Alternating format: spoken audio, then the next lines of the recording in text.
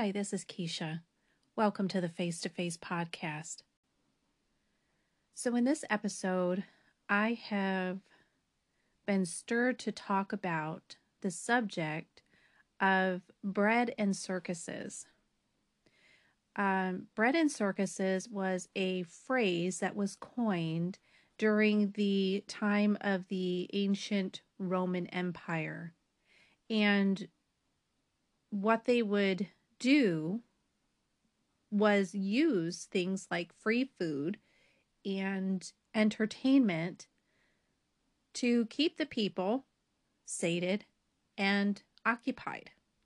Marcus Tullius Cicero is quoted as saying, "The evil was not in bread and circuses per se, but in the willingness of the people to sell their rights as free men for full bellies and the excitement of the games, which would serve to distract them from other human hungers, which bread and circuses can never appease." So I felt that my focus was not to be necessarily on that of the world, but to focus on how bread and circuses have influenced the church. I mean, it's very obvious. We can look around the American nation and we can see all the ways that this type of thing, you can go to a fast food place and get quick food, and it's very easy to get things quick and satisfying without having to put a lot of effort into it. We see that in the world around us. We see that through the idolatry of sports and entertainment and concerts and but my focus isn't on how this impacts the world.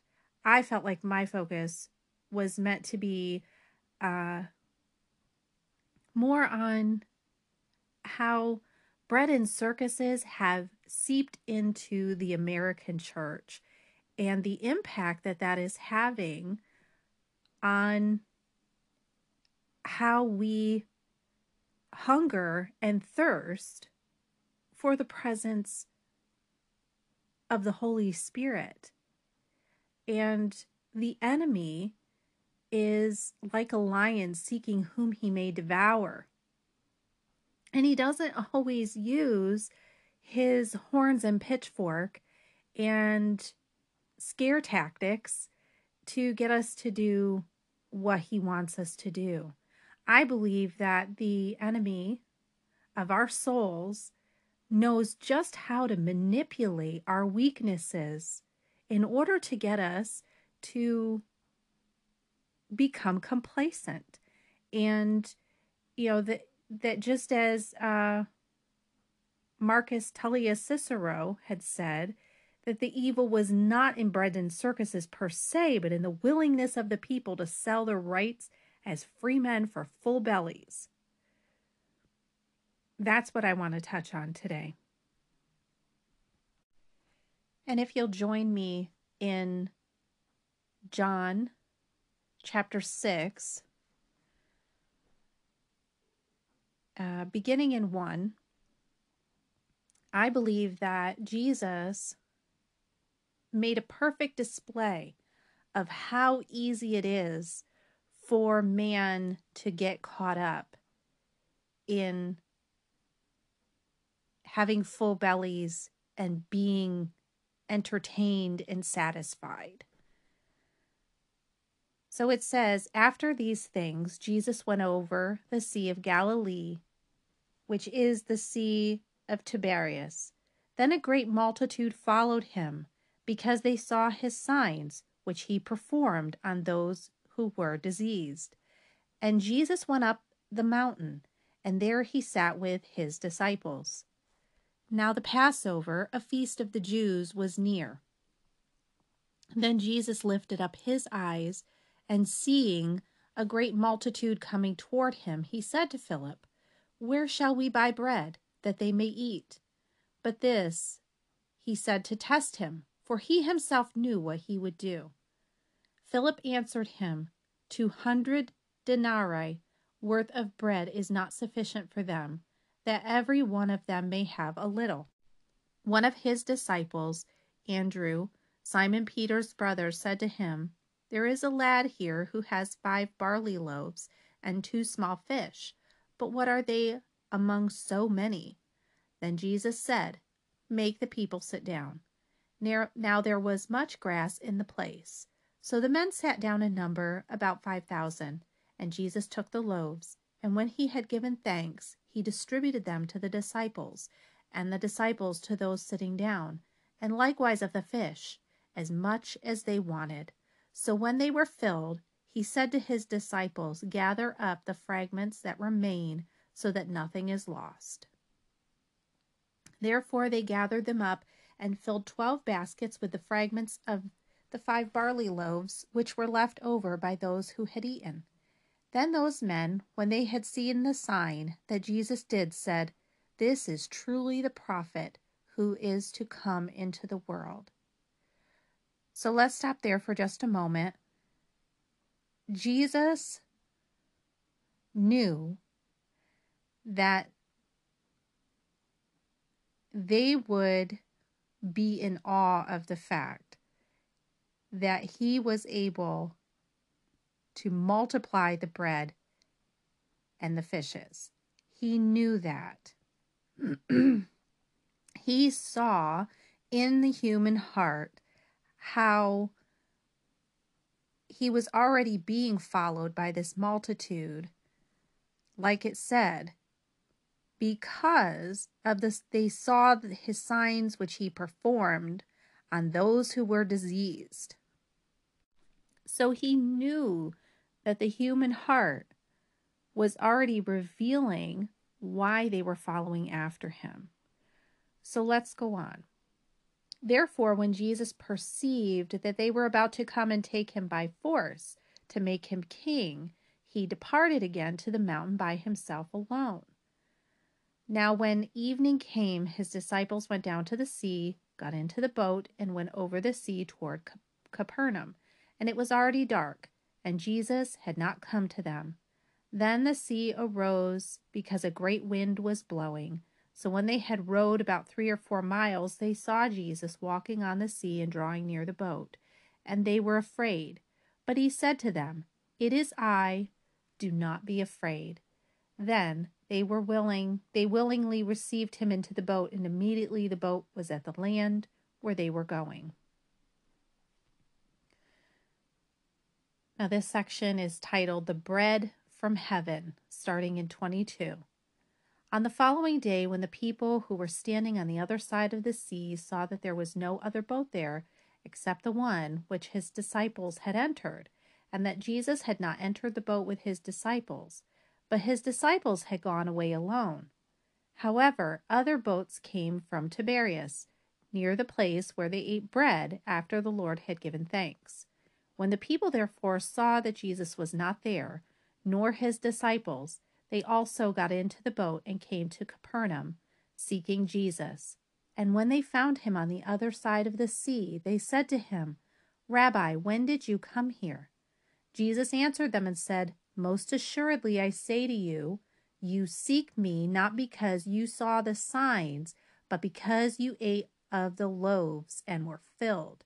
Do not labor for the food which perishes, but for the food which endures to everlasting life, which the Son of Man will give you, because God the Father has set his seal on him. Then they said to him, What shall we do that we may work the works of God? Jesus answered and said to them, This is the work of God, that you believe in him whom he sent. Therefore they said to him, What sign will you perform then, that we may see it and believe you? What work will you do? Our fathers ate the manna in the desert. As it is written, he gave them bread from heaven to eat. Then Jesus said to them, Most assuredly I say to you, Moses did not give you the bread from heaven, but my Father gives you the true bread from heaven. For the bread of God is he who comes down from heaven and gives life to the world. Then they said to him, Lord, give us this bread always. And Jesus said to them, I am the bread of life. He who comes to me shall never hunger, and he who believes in me shall never thirst. But I say to you that you have seen me and yet do not believe. All that the Father gives me will come to me, and the one who comes to me I will by no means cast out. For I have come down from heaven, not to do my own will, but the will of him who sent me. This is the will of the Father who sent me, that of all he has given me, I should lose nothing, but should raise it up on the last day.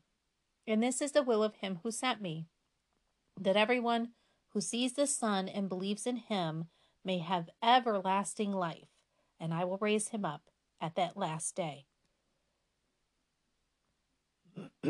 So Jesus has identified himself as being the bread of life. He made that abundantly clear. They were definitely stuck on the bread, which he pointed out to them. You follow after me, not because of the things that I have done, but because your bellies are full. He pointed that out to them immediately, and still they were fixated on, what are you going to do? What are you going to do? Our fathers ate the bread that came from heaven. And so Jesus has made it very clear that he is the bread of life. Let's continue. The Jews then complained about him because he said, I am the bread which came down from heaven. And they said, Is not this Jesus, the son of Joseph, whose father and mother we know? How is it then that he says, I have come down from heaven?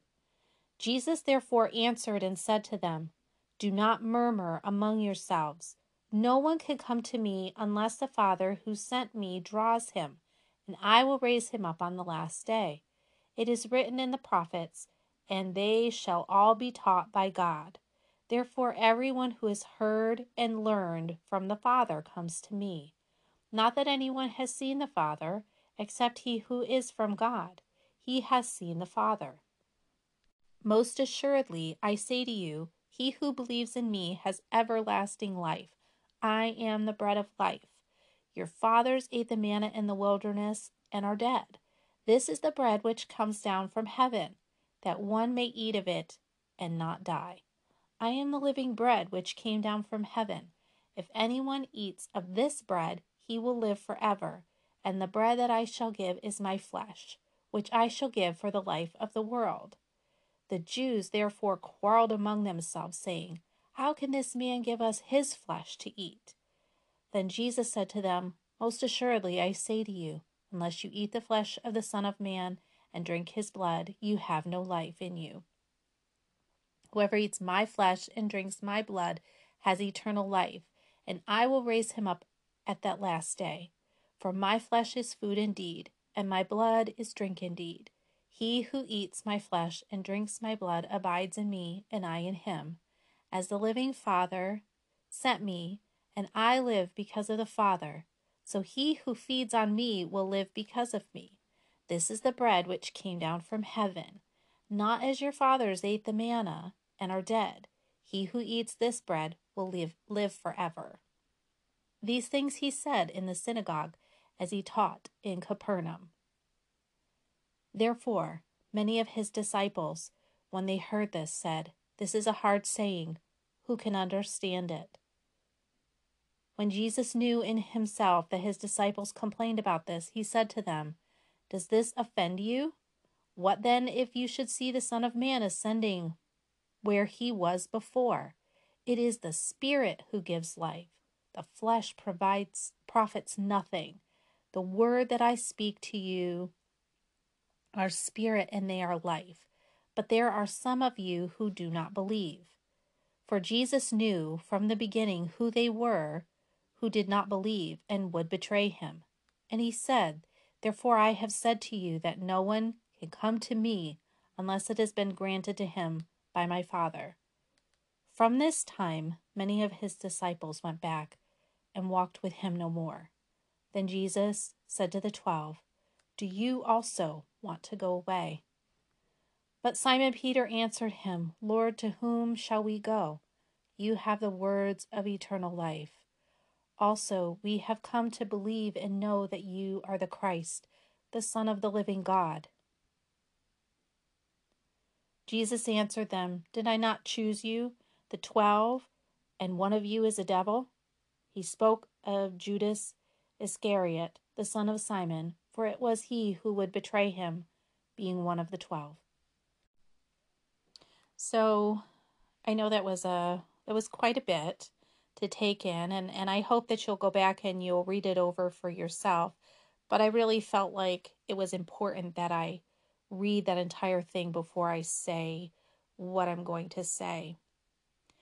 Now, I'm sure that the Spirit who gives us revelation has, as we were reading that, has already been stirring you. But as I said, Jesus made it very clear that he is the bread of life. And he pointed out to them that they were chasing after him because of the full bellies that he had given them. They were chasing after him and pursuing him in the first place because of the healings that he was performing. And when he got to the part where he was talking about eating of his flesh and drinking of his blood in order to have eternal life, that the work that God had given to us in order to follow after him was that we would believe upon Jesus Christ, that we would believe upon the Savior. And this was a revealing of the heart of those who had been following after him. There was a great multitude that started out in the beginning of chapter 6. There was a great multitude who were following after him. But then when he said, those who will eat of my flesh and drink of my blood, that they will have eternal life dwelling in them, and they were unable to accept that. You see, what God has revealed to me is that when Jesus said these things, he was speaking covenant language to them, and they knew that.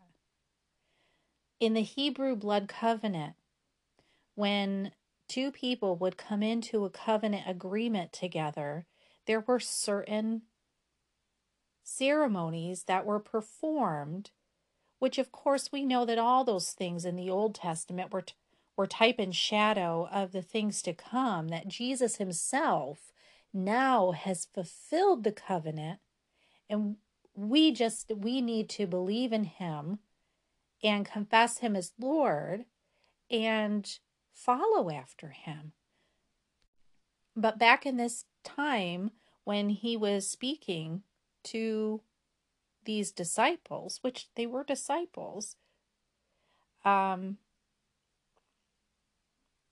he was speaking to them, they were living in an era where this Hebrew blood covenant was a well-known thing.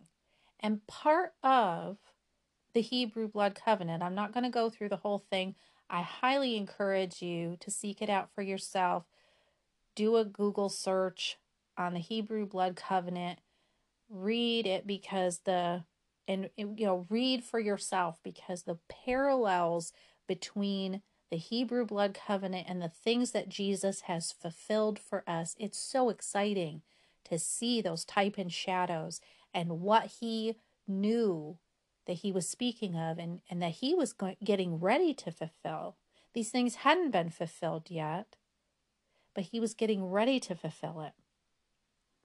So, part of the Hebrew blood covenant was that you would come together with the other person and that you would exchange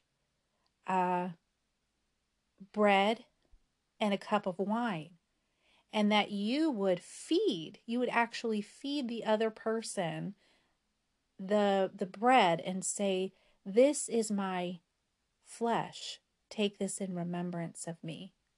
And then you would share the cup of wine and you would say, "This represents my blood. Take this in remembrance of me and the covenant that we have made." And that was actually a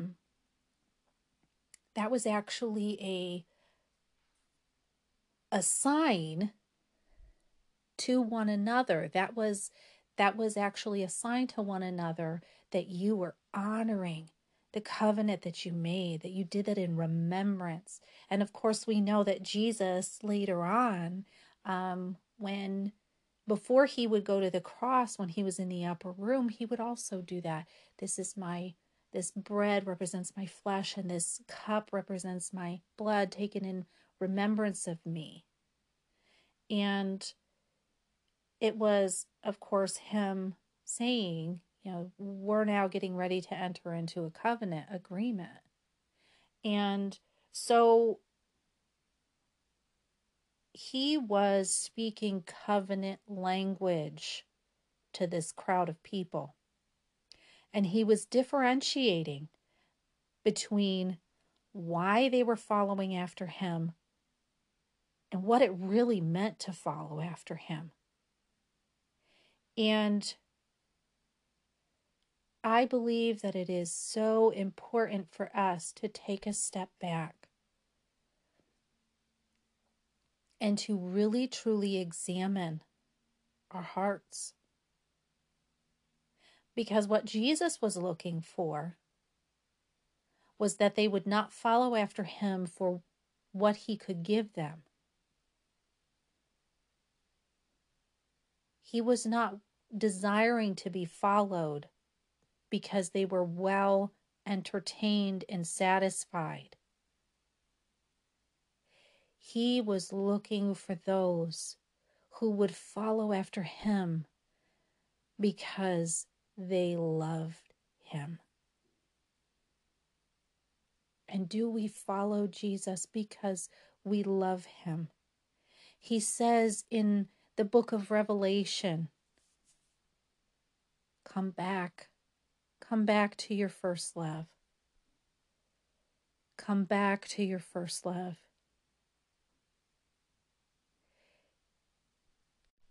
The reference to that is actually in Revelations 2. He is actually addressing the loveless church in Ephesus.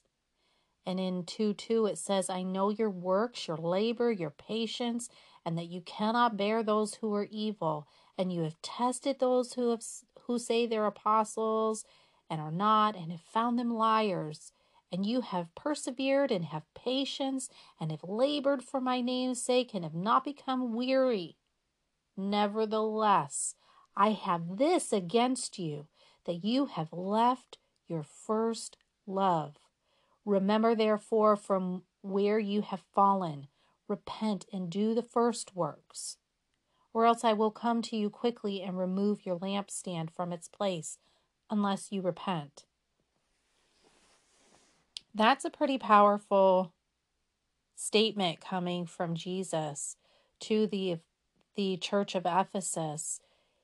He's saying, you've done all these things. You've labored for my name's sake. You've persevered.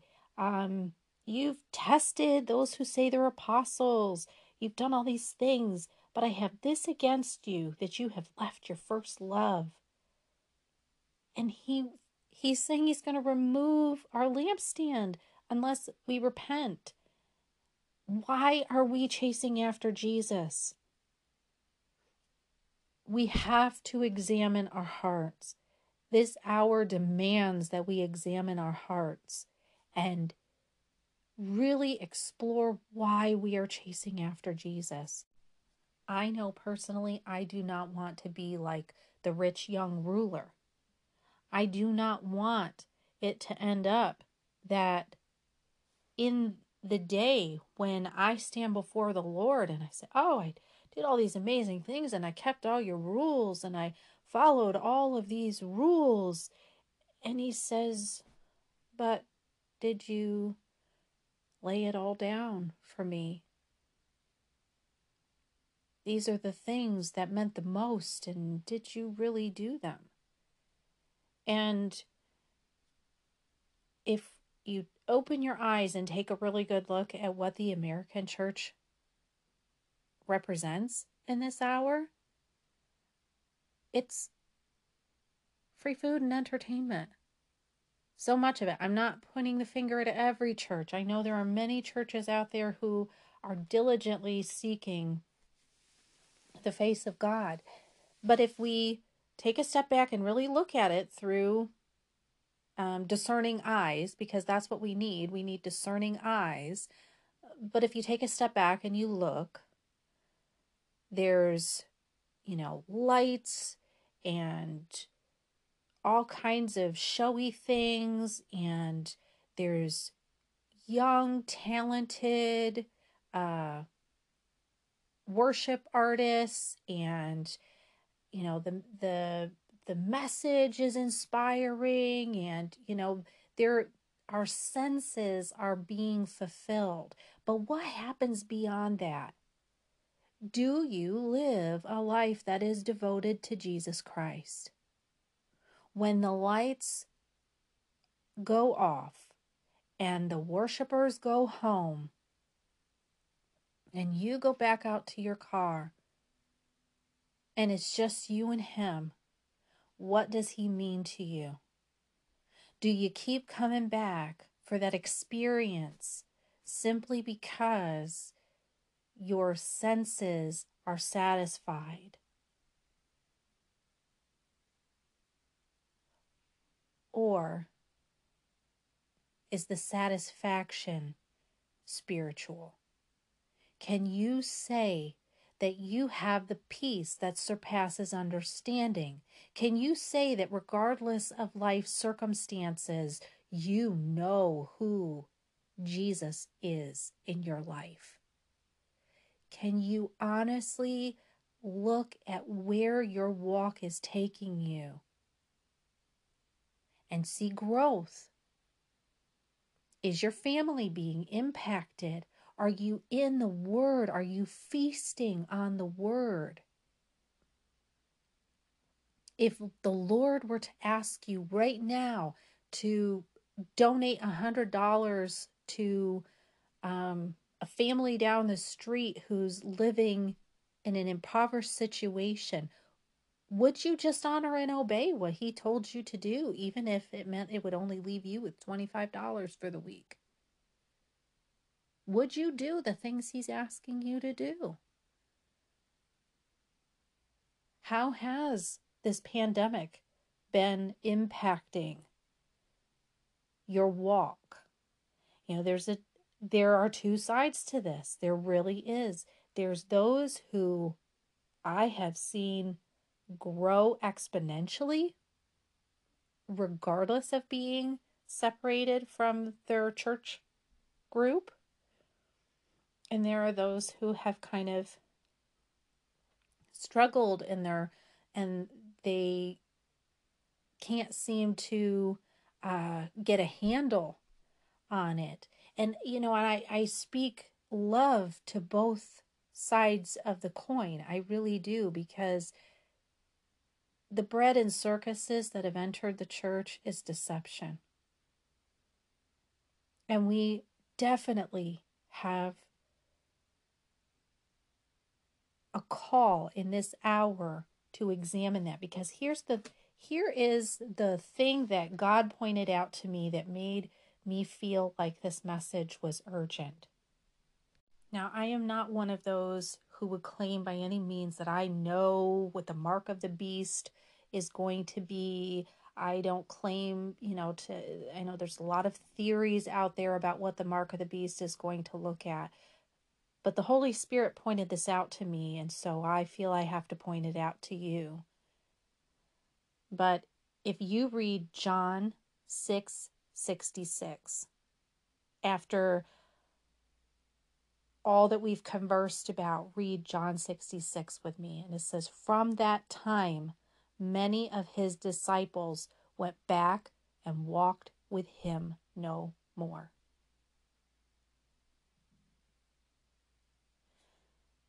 Those who will compromise and receive the mark of the beast, whatever that means, will be in a place where they are not in covenant relationship. They are not honoring covenant relationship with Jesus Christ. That is a fact. We need the Holy Spirit. We need to be in constant face-to-face fellowship with God. We need Abba Father, and we need to honor that covenant that Jesus has taken full responsibility for. We have been distracted, and we need to come back to our first love. And what does that look like? What does it look like to come back to your first love? Think back on when you first gave your life to Jesus. The childlike innocence and joy that you experience knowing that he set you free. And if that means that you simply have to, this goes back to the podcast that I had done, Foundations. If this means that you have to knock everything down that you have learned, ask God to put it to the fire. We ask for fire of God to fall on our lives and burn away all the things that are not of him. That's what we need right now in this hour. Jesus had come to baptize in spirit and in fire. If we have the Holy Spirit in our lives, we need to desire that fire as well. That he would burn away all the things. That he would burn away the chaff and the hay and the stubble. That he would get rid of everything that hinders us from following after him like we did at first. We need devotion. We do need fellowship with the brethren. But I am not going to conform to anything that would compromise my walk with him. I have had situations where I have tried to be a part of maybe a body of believers, and I would give it adequate time, ask the Lord to examine my heart and all these, all these things I would bring before him, and I would let him help me to thresh it out. But if I did not see a biblical example of what God had shown me about what it means to be a body of believers, then you better believe I was not afraid to walk away and allow God to close that door. We need the fire of God. And we need to honor the covenant with Jesus Christ more than we need to simply do things to please others. And I'm telling you, if you honor your covenant with Jesus above all things, he will bring you the right people. He will bring those people into your life. Because I honestly believe he would prefer that it just be me and him for a season while he gets that religious garbage out of my head, which is exactly what he did. We were thrust into a situation where we had no fellowship, and I was scared to death. I thought I was going to fall away. I thought that I was going to backslide. Oh no, oh no, everything that I believe in is just going to crumble. But guess what? That did not happen. And you want to know why? Because I have the Holy Spirit on the inside of me, and I don't need man to teach me. I have the Holy Spirit, and He has written His commands upon my heart. And as long as I keep putting one foot in front of the other, and each day seeking His face, reading the Word, having conversations with Him, crying out to Him and asking Him to heal my heart and make me whole, He will honor. He will honor these things in us, and He will keep us on the right path. He has made known to us the path of life. That's what it says in Psalm 16:11. Lord, you have made known to me the path of life. In your presence is fullness of joy. Hallelujah. At your right hand are pleasures forevermore. So I ask you to examine your heart, really, truly come before the Lord and ask Him to open your eyes. That if you've been sated in any way, that He would open your eyes to that. Even take a time of fasting. Fast from Netflix and social media and all the things that you use to distract yourself. Fast from those things for a season. And ask Him to speak to you in the Word. Ask Him to reveal to you what you need to see about your current state. He desires to lead us and guide us in all truth, and it is the truth that sets us free. Like I said, I don't believe that this is all churches that this applies to. I'm not saying that by any means. Maybe you are partnered with a church that is definitely feeding you spiritually, and you are growing exponentially. Praise God for that. But if you're not, if you can look back 5 years ago and see that you're still where you were, or even in a worse situation, if you are not hungry for the Word, if you are filling your life up with so many other things, and you're battling addictions, or you have darknesses that you're living in, Jesus can set you free from that. I promise you. Amen. Don't be satisfied to stay there. I truly believe that the hour that we are in as the body of Christ beckons us to truly evaluate where we're at. I highly encourage you to go back through, meditate on, and feast upon for yourself John 6. It's an eye-opening word, especially in the light of that revelation. And ask the Lord to protect you and keep you, that you would not go back and walk with Him no more. The Holy Spirit is more than able. And that's where we draw our strength. Ask for the fire of God to fall on your life,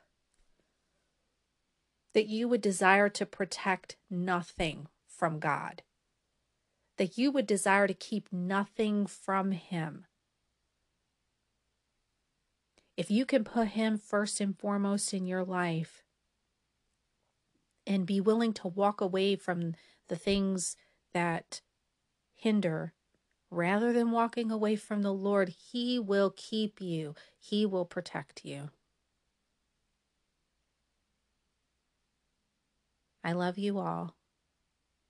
And if you have any questions, if you have a prayer request, if you have any comment about the podcast that I've just given to you, please feel free to email me at face2facekmj@gmail.com. Until next time, God bless.